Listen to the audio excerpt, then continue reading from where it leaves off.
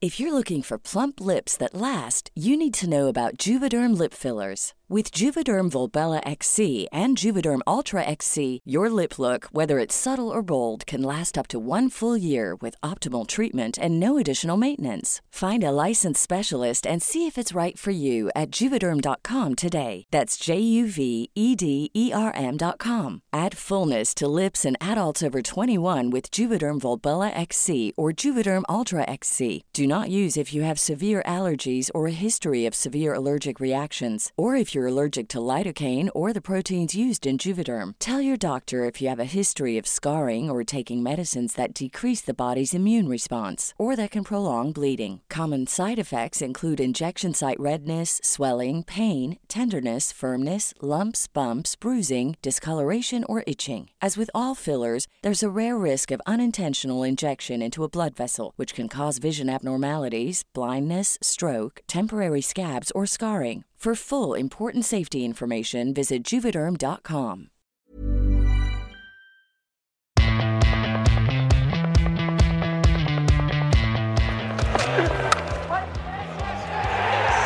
the covers, Steve Smith is back. And Fortress Edgbaston has been breached by the Australians. Ready? Sweep, they run, non-strikers in, could be a runner. Oh, he's fumbled. Cut away for 4. What an innings, what a player. Oh my word, what a delivery that is. This is Pat Cummins, this is Australia, absolutely at their best. Oh, big shot, what's he doing? Gone! Marvellous scenes. Australia retain the Ashes. Hello and welcome to a special edition of the Unplayable Podcast. This is part 6 of our Ashes Revisited series, and this episode is on the 5th test at the Oval. And here to look back on that test, we welcome former Australia fast bowler Peter Siddle. G'day, Pete. Cheers, Sammy. Thanks for having me on, mate. I've got to get used to calling you former Australia fast bowler now because that was your last test match. It was. It's, I sort of thought it was going to be anyway when I went into it, but we after speaking with Painey and JL, we sort of left it ajar a little bit of maybe having the possibility might come up during the summer where I could sort of have, around friends and family and back home, but it was always going to be a big stretch. So, so it was to be my last one, but obviously not super memorable, but a place that I enjoy playing as in England and the Oval. It was a nice place to finish up. All right, before we get on to your last test match, let's go back to the one before that in Manchester and that epic win by the Australians to retain the Ashes. How was the vibe in the group after that win in Manchester? Yeah, I think just probably if any of you sort of think back to the test before and the result we had there and the mood we're probably in leading into Manchester, it was a complete 180 from, doom and gloom of what happened at Headingley to what we did in Manchester to get that result, retain the earn. I think it was an amazing turnaround because we could have easily, just threw it in and easily got beaten in those next 2 tests and the series be done and you sort of ruined the opportunities you had. But I think that buzz. I was on the sidelines in that game, but when the decision went up, and just the excitement on the sidelines with the boys that weren't playing, and then the seeing the boys out in the middle getting the job done, just super exciting. We had achieved what we wanted to that point. Very very exciting series. How was the change room after that win? Because the test, the Amazon doco shows they raised the finger in the reenactment of the last wicket, but you're quick to point out, hang on, Craig Overton / Mitch Marsh has reviewed it.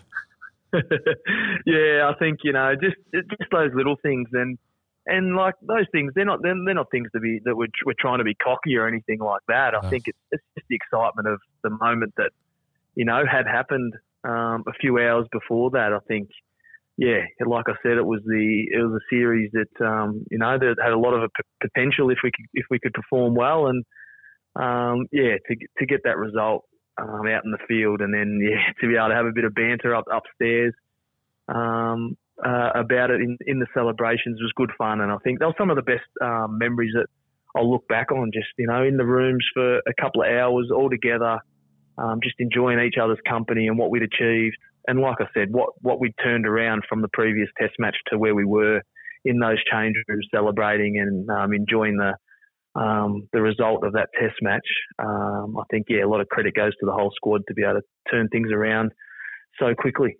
Now, did you think it was going to be hard for your guys to get up for the last Test? Probably not so much leading in. I think you've had that win. You got the momentum at that time, and we probably thought in a way it was probably just going to happen, that we'd be able to perform well enough and get the result going into that last Test. But now that I look back on it, you think back and you go back to the third Test, everything we put in there, getting so close and then losing, the emotion after that game, how flat and disappointed everyone was, to then go from rock bottom to the high of retaining in Manchester.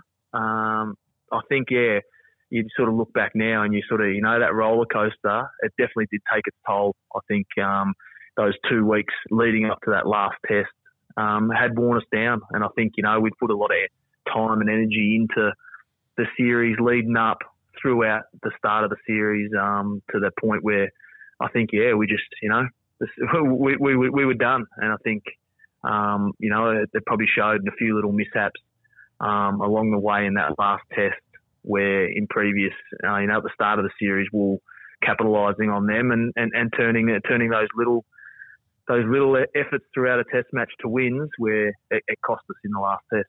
Mm.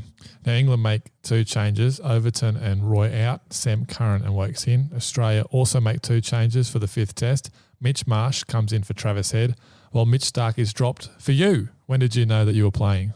I think it was the morning of. I can't really remember. I think it was a bit of a blur. I think, we didn't really know. And, I'm pretty sure I got the tap early on. Were you surprised? I wasn't sure. I think, after the result of that Test, you're just never sure after a win. I think it's always, it's always up in the air whether they're going to make any changes after a win. So that's always the tough one. And I think my record at the Oval, not just in county cricket, but in the previous Test matches I've played there, was pretty good. So it's a ground I've had success on. So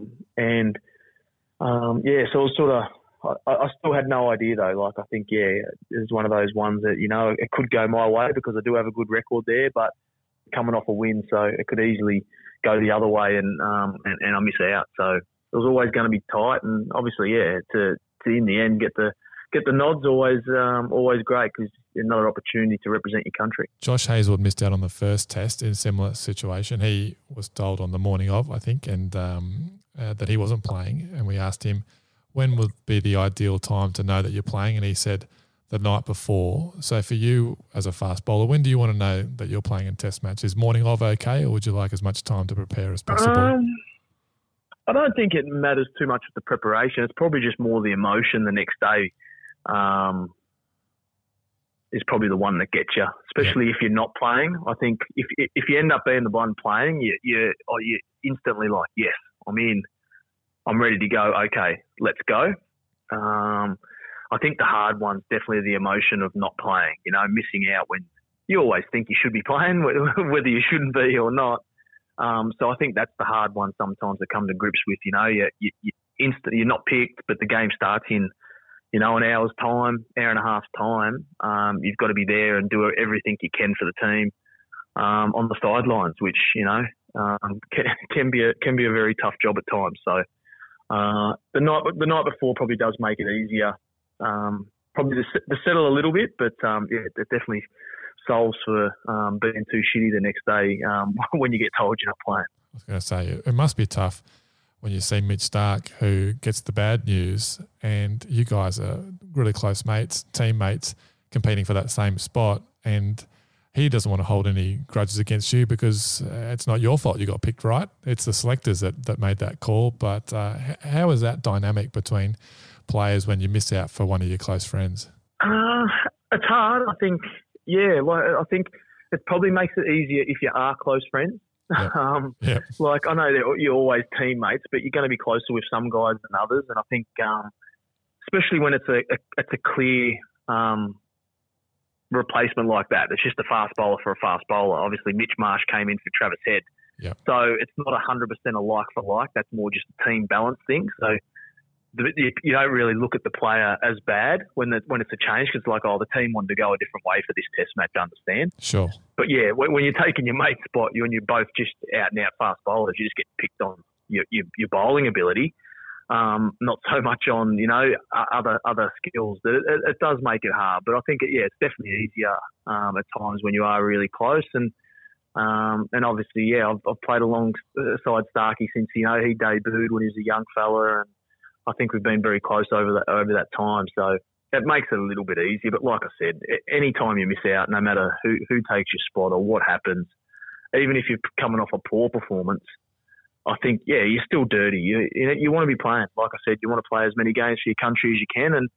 And when you don't, that's one test that you've missed out on. You could have added to. So it is hard. And sometimes as the player, when you take their spot, you don't really know what to say to them. You just sometimes it's just going up and give them a tap on the back and just give, or a hug, and you don't even say anything. They know that it's not your fault, and at the end of the day, if you're close enough, you wish the best upon the person that takes your spot anyway, because hopefully that's winning a test for your country. And you just don't give them any drinks when you're running the drinks, do you? That's right. They're usually they're usually the one that doesn't run around the boundary to you, but but it's all right. So on the morning of any test match, selection's one big talking point, and the toss is another one. So Pete, when you got to the ground that morning and saw the pitch, what did you expect Tim Payne was going to do if he won the toss? Well, coming from someone that knows that ground very well, obviously county cricket, I've played a lot of test matches in England as well. It's a ground you bat first on. So and wicket can sometimes be a little bit deceiving. That it looks better and more bowler friendly than you expect. So I think now it's been well documented. And obviously the test matches are won from the team that bats first there. Tim had some confidence in us, and like we said, we did have a strong bowling unit over there. So and he backed us in, and at the end of the day, we couldn't quite produce as well as we could. There's a few drop catches in that first innings that you take them, you put the rest of the players under a bit more pressure, and you bowl them out for sort of 70, 80 runs less, and it probably keeps us in the game a bit longer. So at the end of the day, we probably expected the bat, but we could have bowled a little bit better and taken our chances along the way, and we could have given ourselves a bit more of a chance throughout that whole test match. Yeah, Pat Cummins gets the first wicket. Joe Denley caught by juggling Steve Smith at second slip. Like that. And yes, taken at the second attempt. You were into the attack early, and not many people would know this, but you hurt your hip pretty early on. When and how did you do that? It was pretty much the second or third over, I think. I was fielding mid on or mid off, one or the other. I turned quickly, sort of sharply to take off, to chase the ball that had been hit through the infield. And I just felt something sort of go in my hip. And that was pretty much it. That was I felt sore, left it at that, didn't think much of it. Maybe an over or so later, had a very similar chase again, couldn't quite turn as sharply, and didn't have the power taking off. Just progressively kept getting a bit sore, and it just didn't really have the assistance that I would have liked for the rest of the match. So it's part of the game. There's not much you can do about it. And when there's still a hell of a lot of cricket to be played in the match, then you've got to just give everything you can and try and contribute in some way. And in the end, I didn't contribute much at all. Did you get diagnosed? Did they find out what it was?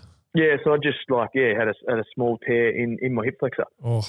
So in my back hip flex, my right leg, so the one I jump off to bowl, and then sort of get your power when you run. So it wasn't really very helpful throughout the match. It made it hard to bowl. But yeah, like I said, that's just part of the game. That injuries happen during games, and like I said, as a bowler, you just got to keep going as best as you can to help out the other guys, because you don't want to go a man down where they have to do the extra work. So tried doing my best, but there wasn't much of that throughout the 5 days. Did it hamper you when you were trying to take that catch at fine leg? You mentioned the drop catch. That was the first one. You got there, but spilled it. Oh, down it goes. What a let-off. What a let-off for Joe Root this morning. Peter Siddle at fine leg, a top edge from a short ball. Did that play on your mind? No, I think there's like anything. Like even when you chase the ball, it probably wasn't initially when you feel like you don't actually feel it. You just worry about your initial thought. The initial thought is, I've got to move into this position to try and catch this ball. I was on the run a bit. I actually got in a good position. I just didn't have my balance. Back to the basics. You get told, get to position, get a good balance of your feet, and watch the ball in, and try to catch it on the run like a full forward leading out. So it sort of just bounced off the hands, and it became not super costly, but like I said, you take a few of those chances that we did miss early on, and you get a few other batsmen in earlier, face a newer ball. Things might have been a little bit different. Yeah, Root was a lucky man. Dropped on 24 then, 2 overs later. Put down again, Tim Payne, throwing out his right juke and drops one off Pat Cummins. And then after lunch, he gets a third life. Steve Smith puts down a diving effort, this time off your bowling. Oh, and dropped. Now, Pete, you were pretty unlucky throughout most of the series. How many catches were dropped off your bowling? I don't know. I think...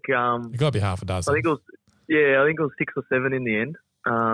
Throughout the few tests I played. So, a few too many, but that's a part of it. You took the good caught and bowled. I mean, I was thinking at one point, you're like, stuff relying on these blokes, I'll do it myself. Yeah, I don't actually know how. That's the thing. I took those caught and bowled, and then I drop a sort of a semi-regulation catch down at fine leg that you'd back yourself in to take 9 out of 10 times or even more. So, I don't really know. I think the unexpected and the fast reflexes saved me a little bit there, but obviously with too much time, I'm a little bit shaky under it. Josh Hazlewood gets the breakthrough. Rory Burns gone for 47. Then Mitch Marsh gets a big wicket of Ben Stokes. Pete, where among the players you've played with does Mitch Marsh rank in the best teammate category? He'd have to be number one. I reckon he's my number one. Yeah, he's one of my closest mates. I don't think it'd be pretty hard for me to press anyone else up against him. He has to be my number one. I think everyone got to see his personality and the person that he actually is off the field through the doco, which was good, because obviously over his career he's copped a lot of grief for being selected and then playing in different games, stuff that he can't control. Yeah. And he's been criticised heavily for that stuff. And all he wants to do is play cricket, do well, win games for his team, and have fun with the boys. And I think after the doco, people actually saw the person that he is, and he's a great bloke, great team man, and in the end, he got his just rewards in that innings with his bowling performance. Yes, he certainly did. I always find that funny with selection that some fans, I guess they're not really fans if they're abusing players, but they're going after the player for being picked when they've got no control. They don't pick the side. No. Go after the selectors. That is the one thing that it just annoys me the most. But they should be, if you're potting blokes on social media, they should be just going straight at the selector, not the player. It's not his fault that someone picks him. He just does what he can, and if the selectors deem that good enough to get selected, then he's selected. So, it is always the funny one. It makes me laugh. When people say those type of things, social media, in the crowd, everything. It's it's not as if we're picking ourselves in these sides. Yeah, that's George Bailey now. Direct all your attention to him. Correct, he is. So Joe Root gets another 50 before he's bowled by Pat Cummins. On. Ball maidens build pressure. He can't believe it, Joe Root. Root has a poor record, Sids, of converting 50s to 100s. As an opposition bowler, can you notice anything change in Root when he gets to 50 that might explain why he struggles to get to three figures? I don't know if there's anything that changes, that you see changes with him, but I think as opposition now, that you know when he gets around that mark, that it probably plays on his mind more than us worrying about this bloke being in. Whereas, most blokes, like you see Steve Smith get past 40, 50, you start to get worried that, how are we got to get everyone else out because we're not going to get him out. Whereas I reckon with Root, you probably nowadays you get the confidence that if you keep the pressure on him, that you're half a chance, even though he is in, you're half a chance to get him in the next sort of 20, 30 runs because he's probably under more pressure than we are. So I think you just keep the confidence when you're bowling to him rather than being worried that this guy's in and settled and going to hurt you. You sort of keep pressing and keep the pressure on and usually get an opportunity somewhere along the line. Yeah, it's a tough one, isn't it? I don't know how, as a batter, you overcome that. I guess you just got to try and work on that mental side of the game because it's technically and skills-wise, he's right up there. No, that's right. And I think it shows when you watch him bat. Like, for a guy that doesn't convert that well, he's averaging high 40s, just under 50. It shows, like, to be able to consistently do that when you're not making the huge, big scores consistently, it just shows what class player he is. And, who knows if he does start converting those 50s into more hundreds, that average could easily be in the sort of low to mid 50s by the end of his career if he can turn things around. So Pat Cummins has some Curran Plum LBW, but replay showed he overstepped. Out, must be out, is out. Brilliant bowling from Cummins. Just a quick no ball check, as you always should do with Cummins. Cheers from the crowd and Curran walking back. What a moment of good fortune that is for Curran and England. A lot of players say dropping a catch is the worst feeling on a cricket field, but where does taking a wicket off a no ball rate? No, nothing worse. It is the worst thing. Especially as a bowler, it's the worst thing because I reckon how angry and annoyed the fielders get, which are usually the batsmen. The other fast bowlers, feel a little bit for the guy because, it's disappointing, but you're like, come on, mate, we've all been there, sort of thing. Yeah. But where are the batters that are out in the field with you? Oh, they are dirty. They do. I don't reckon you see them any more angry. Like, they might make a duck or they get a bad decision, they're angry. But I reckon it really grinds their gears when we overstep. We get a wicket that we overstep. Like, as much as they try and hold it in, you sort of see them walk out of the huddle and they're kicking the ground, they're cursing, you can just tell that they're not happy with you. So I think, for us, that is the worst thing that we can do. To fix it, is it as simple as taking your mark back half a foot, or is it so much of a rhythm thing that you just can't change it? Yeah, it is just solely rhythm. It's just how you feel. It's like you think if you bowl a no ball for an inch by an inch, it's like you think you go back to a mark. Some blokes walk into it. Some blokes go from certain spots. Like 1 little inch is like that's just like you overstride in your run up. Which might be 15 metres, 20 metres, 30 metres. You only one of those steps you overstride by an inch. You potentially that's your inch that you've gone over the line. So you think when you run in, if you run in 30 metres, you got 25 strides in the 30 metres. You only have to overstride one of those little steps, and there's your no ball. So it is a fine line. It's not as easy as you think. It's a bit of a feel thing. Yep. And one thing that we do too much of as fast bowlers, we probably try and push the limit too much rather than, playing safe and having our toes sort of just touching the line, which means you've got a bit of leeway. But I think as fast bowlers, you want to get closer closer to that front line as you can. It feels like you bowl a bit quicker, you put a bit more pressure on the batsman, but in the scheme of things, when you see what happens there, it becomes, a costly mistake. What do you think about the third umpire looking at no balls? I think it probably gets us will get us a lot more consistent now, won't it? That, yep. Like I said, you've probably not got to push the limit as much. Get that foot back, be comfortable, and just go with it. I think all in all, it's just gonna save the arguments of, it should have been a no ball. Why wasn't it called? What's the umpire watching? I think at the end of the day, if more get called, it's going to get called consistently. It should make now the umpire watch LBs a lot more consistently. So it should make LB decisions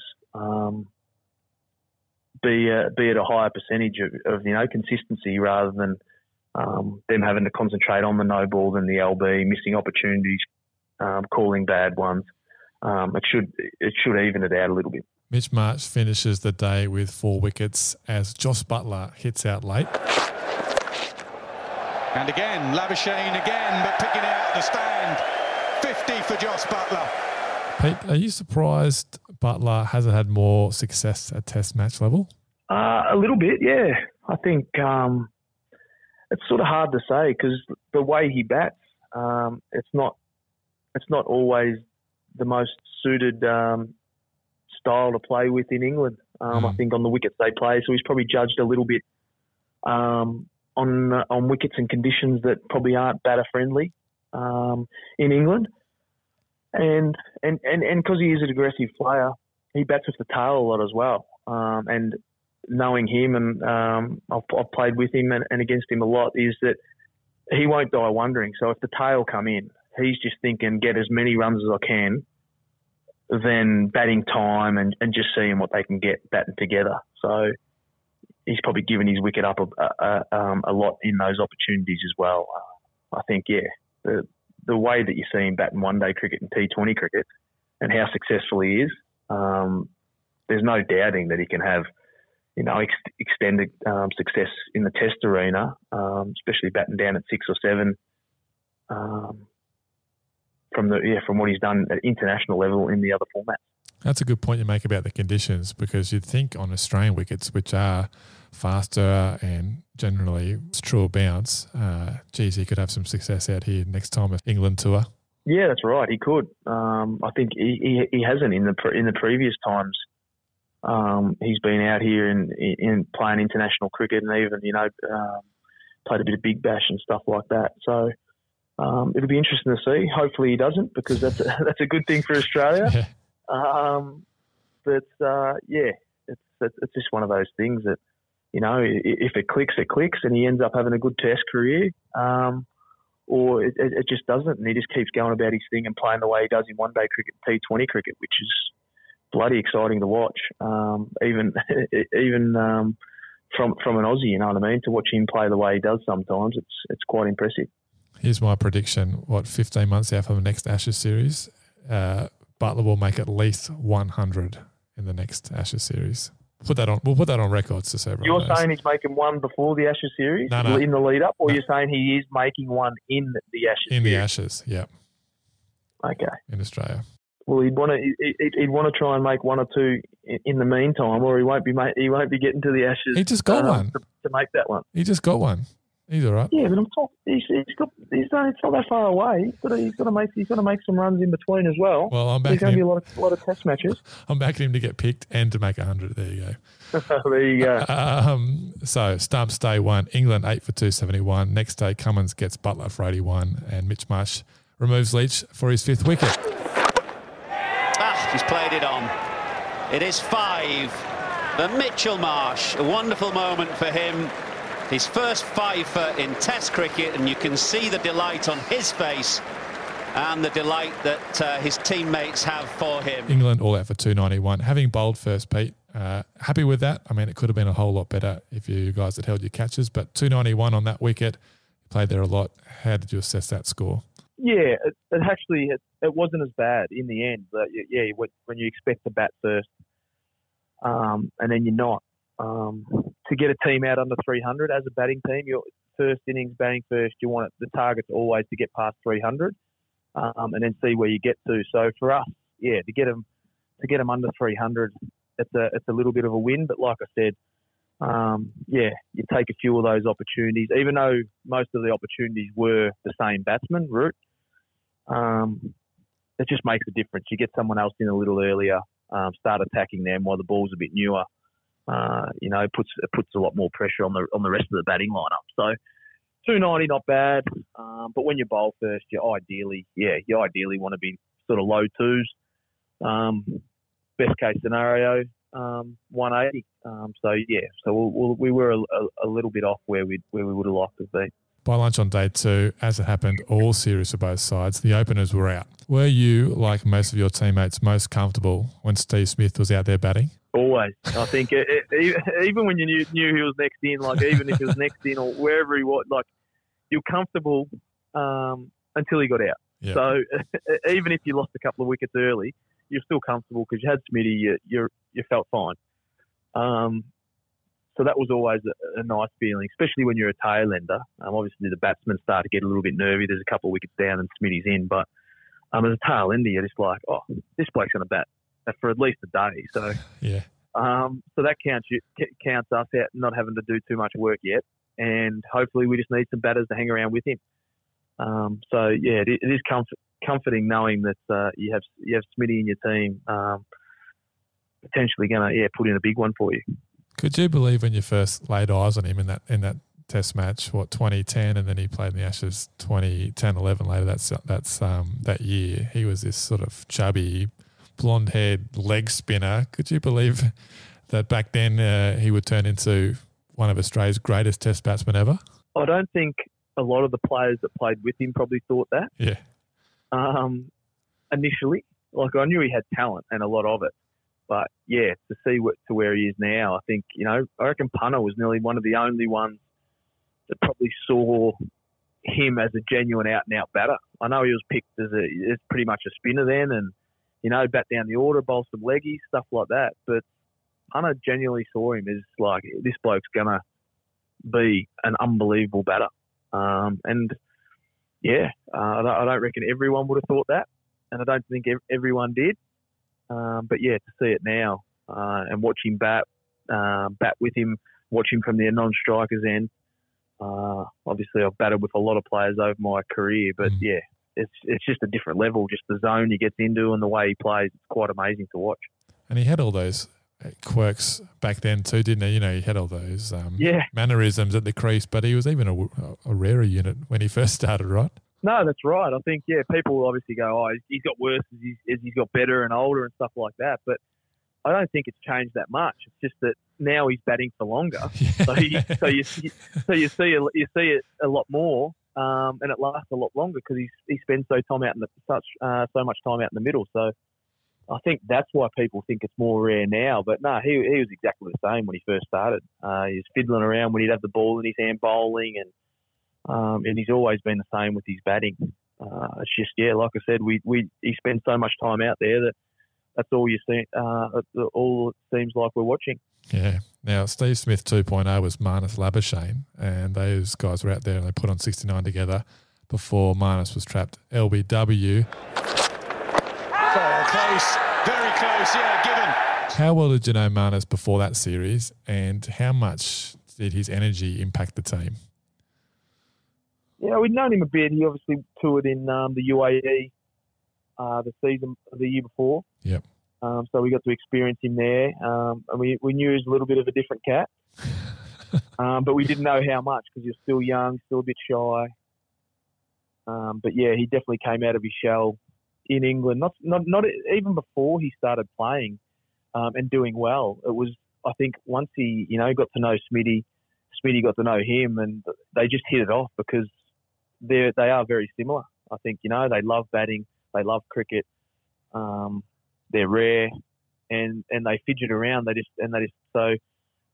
they obviously got acquainted, spent a lot of time together early on in that series, you could tell that they were going to hit it off, and Marnus just kept making runs as well.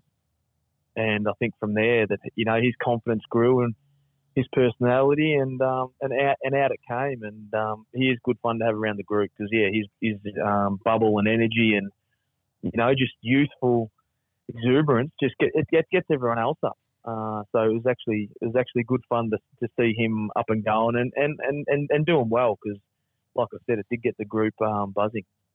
How did he go off the field? On the docker, you see you guys playing cards and he doesn't quite grasp some of the rules or how to spell certain words. How was he like then?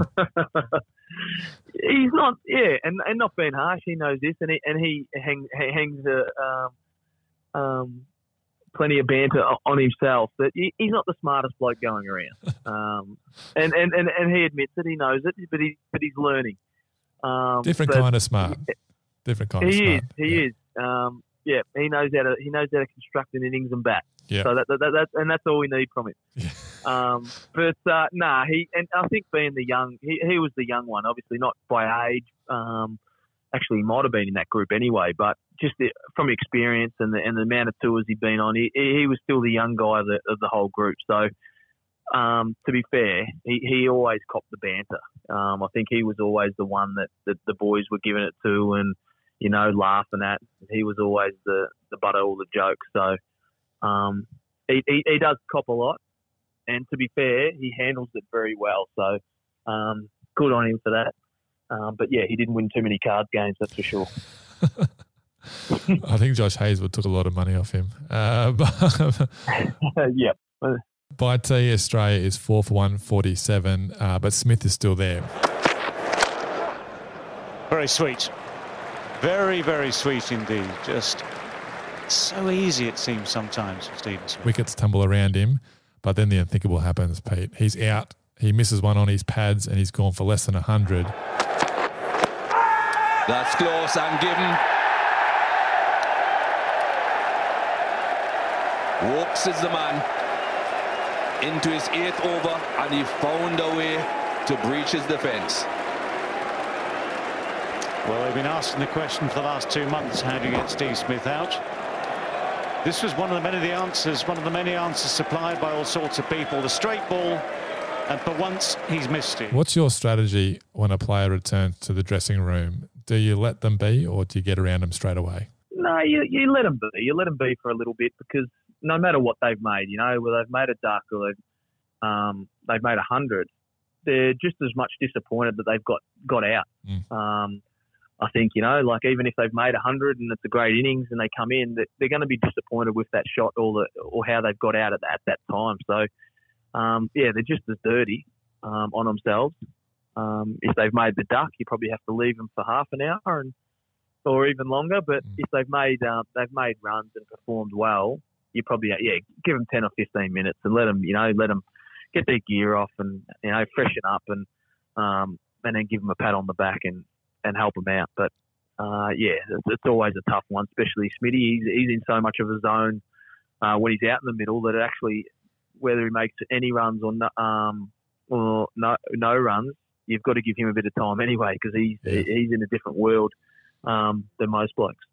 Australia get bowled out for 225. Jofra Archer finishes with 6 for 62. Pete, did you think he would adapt to Test cricket so quickly and so effectively? Yeah, I think so. I think he had a very good first class career already with Sussex leading up to that. So he'd played a lot of red ball and he'd had success in red ball. I think over the previous couple of years leading up, he hadn't played a lot of red ball cricket. So that was probably always going to be the big worry is, how will he go? Because he'd been concentrating so much on white ball. He'd played so much white ball for England and T20s around the world that he'd missed opportunities to play a bit more red ball cricket. So if anything, it was more that he might be a bit rusty and how he'd go. But I think his personality and how he is, he sort of rose to the occasion. Not all the times throughout that series, but he definitely got on the back of the crowd and the buzz of the team. And when he did get on a roll, it was hard to stop him. And I think that showed a few times throughout that series that when he got up and about, his teammates got around him, and the fans in the crowd got buzzing. That he was very hard to stop. Yeah, that stumps England none for 9. and could have been one down had Marcus Harris held on to a catch off Joe Denley. And it's like he's lost that. It's hit nowhere near the middle of his hands. At this stage in the series, Pete, is the coach, Justin Langer, is he prone to give you guys a spray after being so late in the series? And did he deliver one after day one, or am I making that up? I think there's always a little bit of disappointment. I think I can't remember. I haven't got the greatest memory, and yeah. Even if he sprayed me personally, I probably wouldn't remember it anyway. But no, it's always that's always a tough one. I think there's always a bit of a spray when you're behind, no matter the situation or what's happened that day. There's always a little bit of a spray, about trying to lift your game and start getting the game going your way. And by that stage, it was only going one way, and it wasn't ours. Yeah, Australia needed 10 wickets for as few runs as possible on day 3, but it didn't happen as more drop catches and a determined England batting effort saw the host score 8 for 304 and lead by nearly 400 at stumps. You took 2 wickets, Joe Denley for 94 to prevent him from a maiden Ashes 100, and then Butler for 47 in what would be your last international wicket. How was the body feeling at that point, and were you pretty sure that was the last time you'd take a test match wicket? The body wasn't great, but I was getting through. The 2 wickets, obviously, they're 2 wickets on paper, but they weren't what I can sort of recall, they weren't 2 of the greatest. They'd probably got 2 highlights that I'll be watching back anyway. I don't think they were the greatest looking wickets. No, the Denley one was all right. It was an edge to Steve Smith at first slip. Oh, another beauty. And gone. Terrific piece of bowling from Peter Siddle. But the bad thing was I think Tim Payne was standing up to the stumps.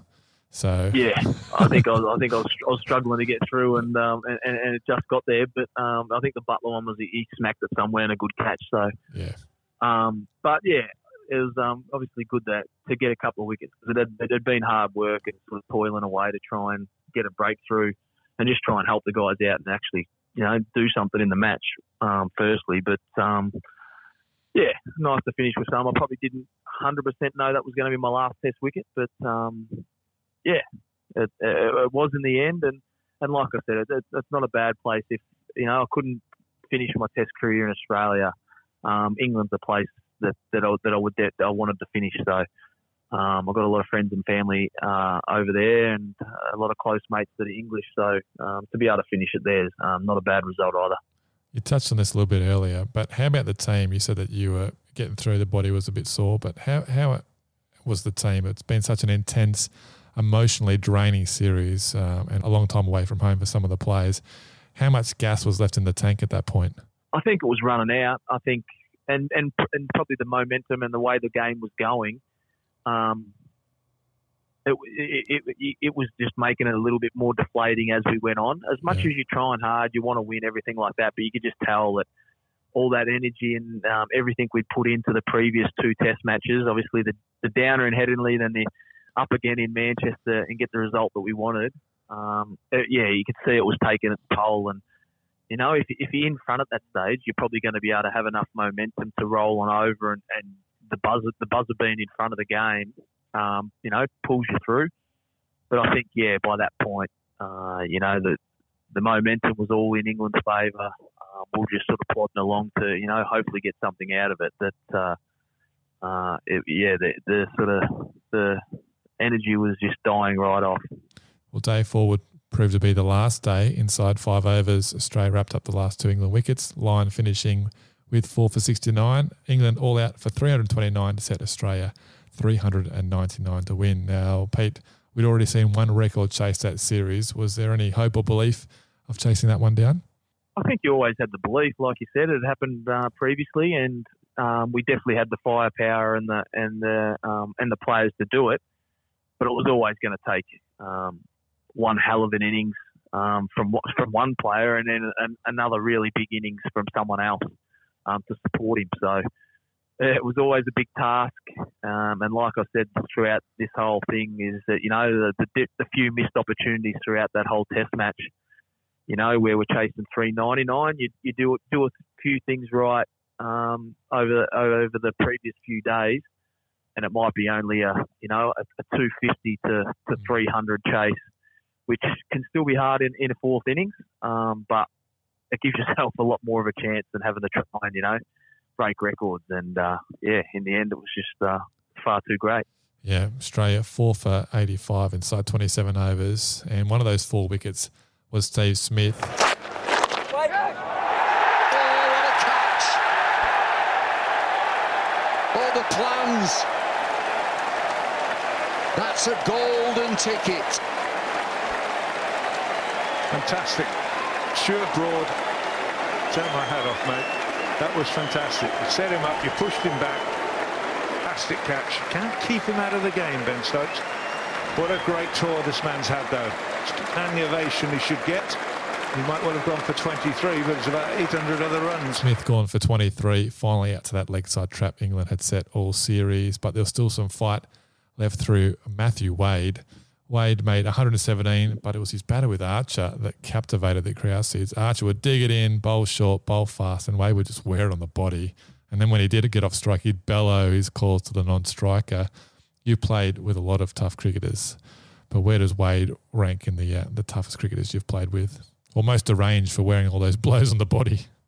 I think it's a bit of both. I think no matter how tough or scared of it you are, you don't want to be wearing the ball on your body. No. But for some unknown reason, a little bit like Adam Sandler standing there and copping the ball straight on the body. He is pretty much just doing that. So I think that's just stupidity more than toughness. But nah, in all honesty, he is one of my favourite players to play alongside. We've played a lot for Australia together, played a lot at Victoria together. And now I've come back to his home state to play cricket with him in Tasmania. So he is actually one of my favourite teammates. He's always someone that I want to have in my team alongside me, just because of the fight that he has. He kicks in, he has a crack, and I think to see him finish off that series from pretty much 6 months before that, probably didn't know if he was ever going to play for Australia ever again. To finish the series the way he did, he deserved it, and he's still around the Australian setup now. I think it shows what type of player he is and what type of bloke he is. Would he be one of those players you described as a guy you love to have on your team, but would very much dislike if he was an opponent? I think Dave Warner might fit into that category as well. But would Matty Wade be there as well? Yeah, Matty is. I think they're my two favourite players, and they're both two of my closest mates over the years of playing alongside him would have to be Matty Wade and Brad Haddon. And I think both keeper batsmen. They both play the game exactly the same way, and there's obviously something about them that's the way I like players to play. And I just love playing with those two, because I knew they had my back, I had theirs, and I knew they'd fight till the end. And Matty's definitely got that. I'm looking forward to being back alongside him now in state cricket. He came over to my home and played alongside me at Victoria. Now I'll come back and repay the favour down here. So hopefully a few more good games together. Absolutely. Now Wade finished on 117, his second 100 of this series. That is a tremendous Ashes 100 from Matthew Wade. That is a fine effort today, showing tremendous spirit, guts, application. Fourth Test match 100 for him. He's had plenty to say for himself, but he's let his bat do the talking today. But the Aussies collapsed to be all out for 263 and lose by 135 runs. That's it. That finishes the game off. Root again. This time it's a diving catch that means that England have taken this final match of this Ashes series. It squares the series 2-2. And how disappointing was it to lose that last Test match and not win the Ashes and just retain them in the end? Massive in the end. I think probably at that time, obviously disappointing to lose, but we retained. You have the trophy ceremony, presentation, everything, and there's a good buzz around. But I think it's probably not until you sort of get away. You have a couple of days, you get away, you get home, and you look back on that series, and you just look back over the whole series and the opportunities that we missed throughout at different stages. like I said, it was one of the most memorable series I've ever played with, and very happy with the result.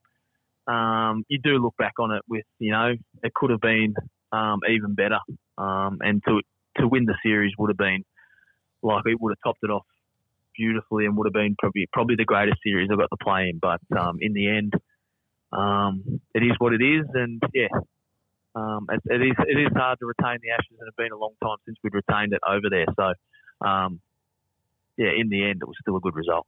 Okay, we'll wrap up with some questions. What was your favourite on-field moment of the series?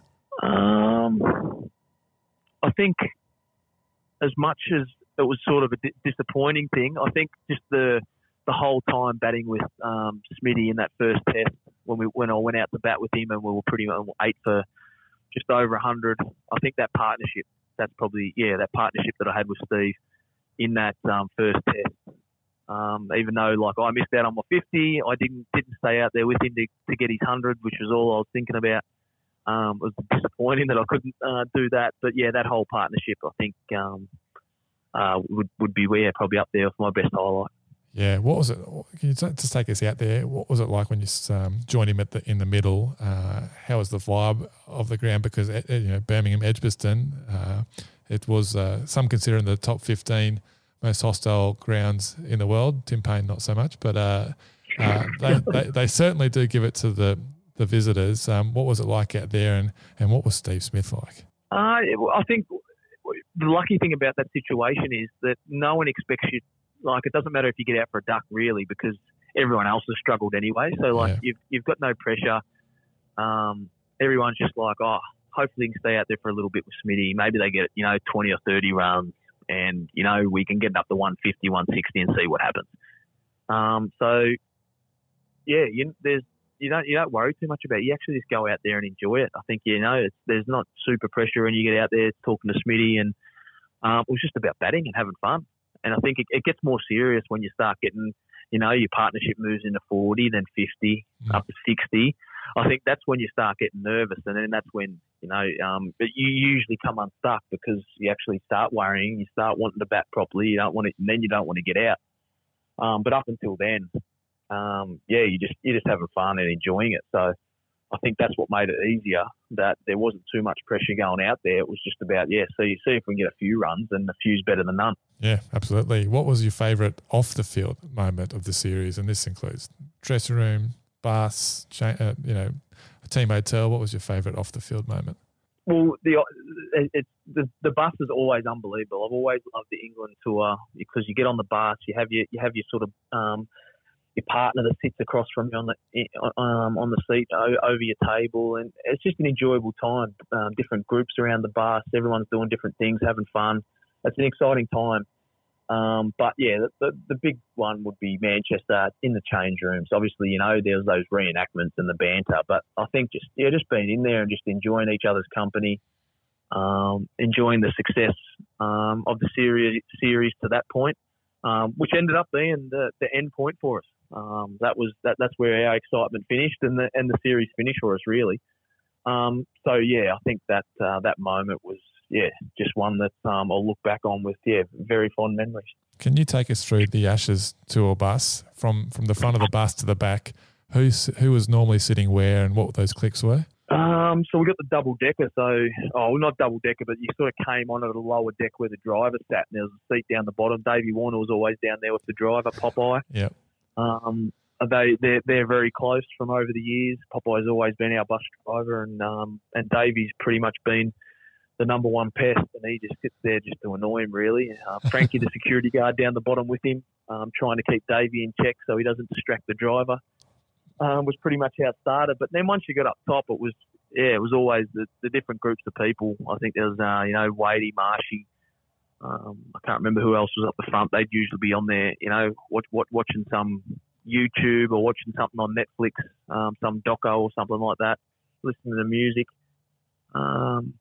And my partner was the goat, Gazza the goat.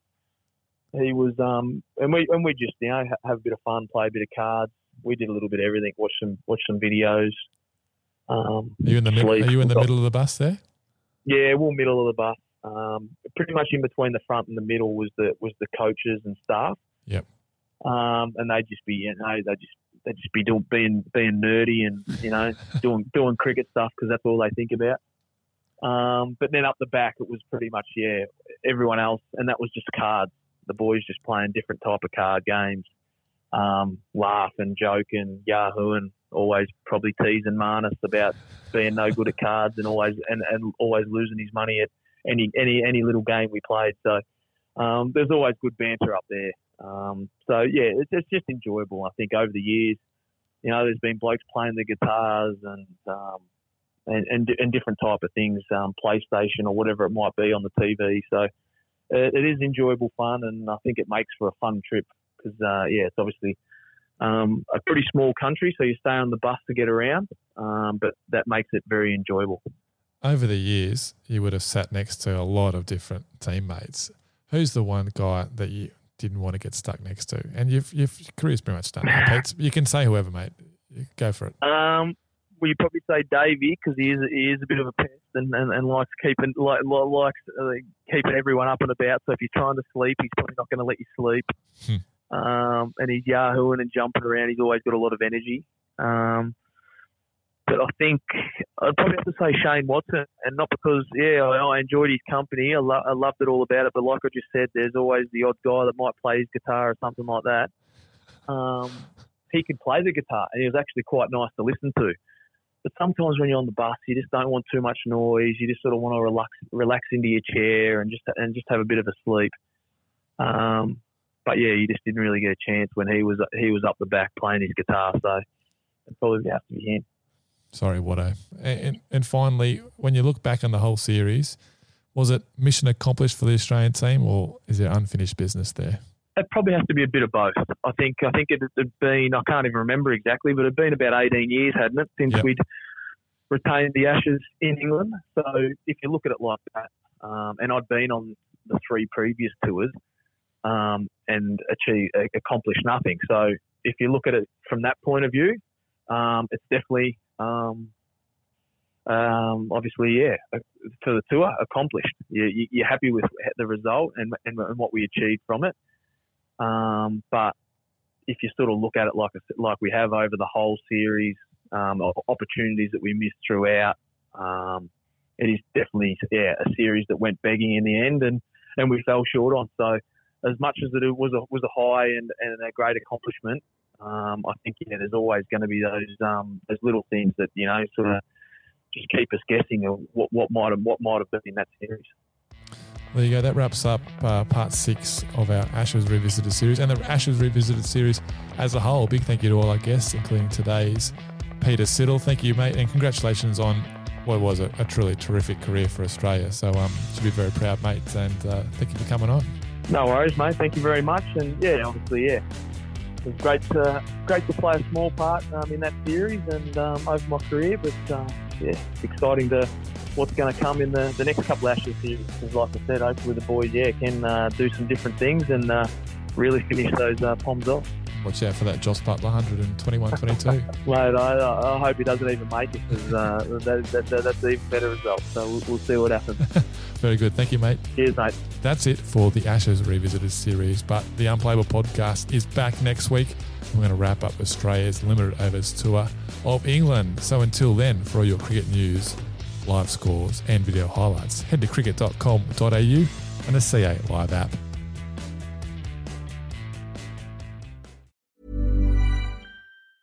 Want to get a chiseled look in the jawline? Sculpt and shape your jawline with added volume from Juvederm Volux XC. Juvederm Volux XC is an injectable gel specifically designed to be robust enough to improve moderate to severe loss of jawline definition. And it is the first and only hyaluronic acid filler approved for the jawline. Add volume to your jawline for a chiseled look with Juvederm Volux XC. For important safety information and to find a licensed specialist, visit juvederm.com. That's JUVEDERM.com.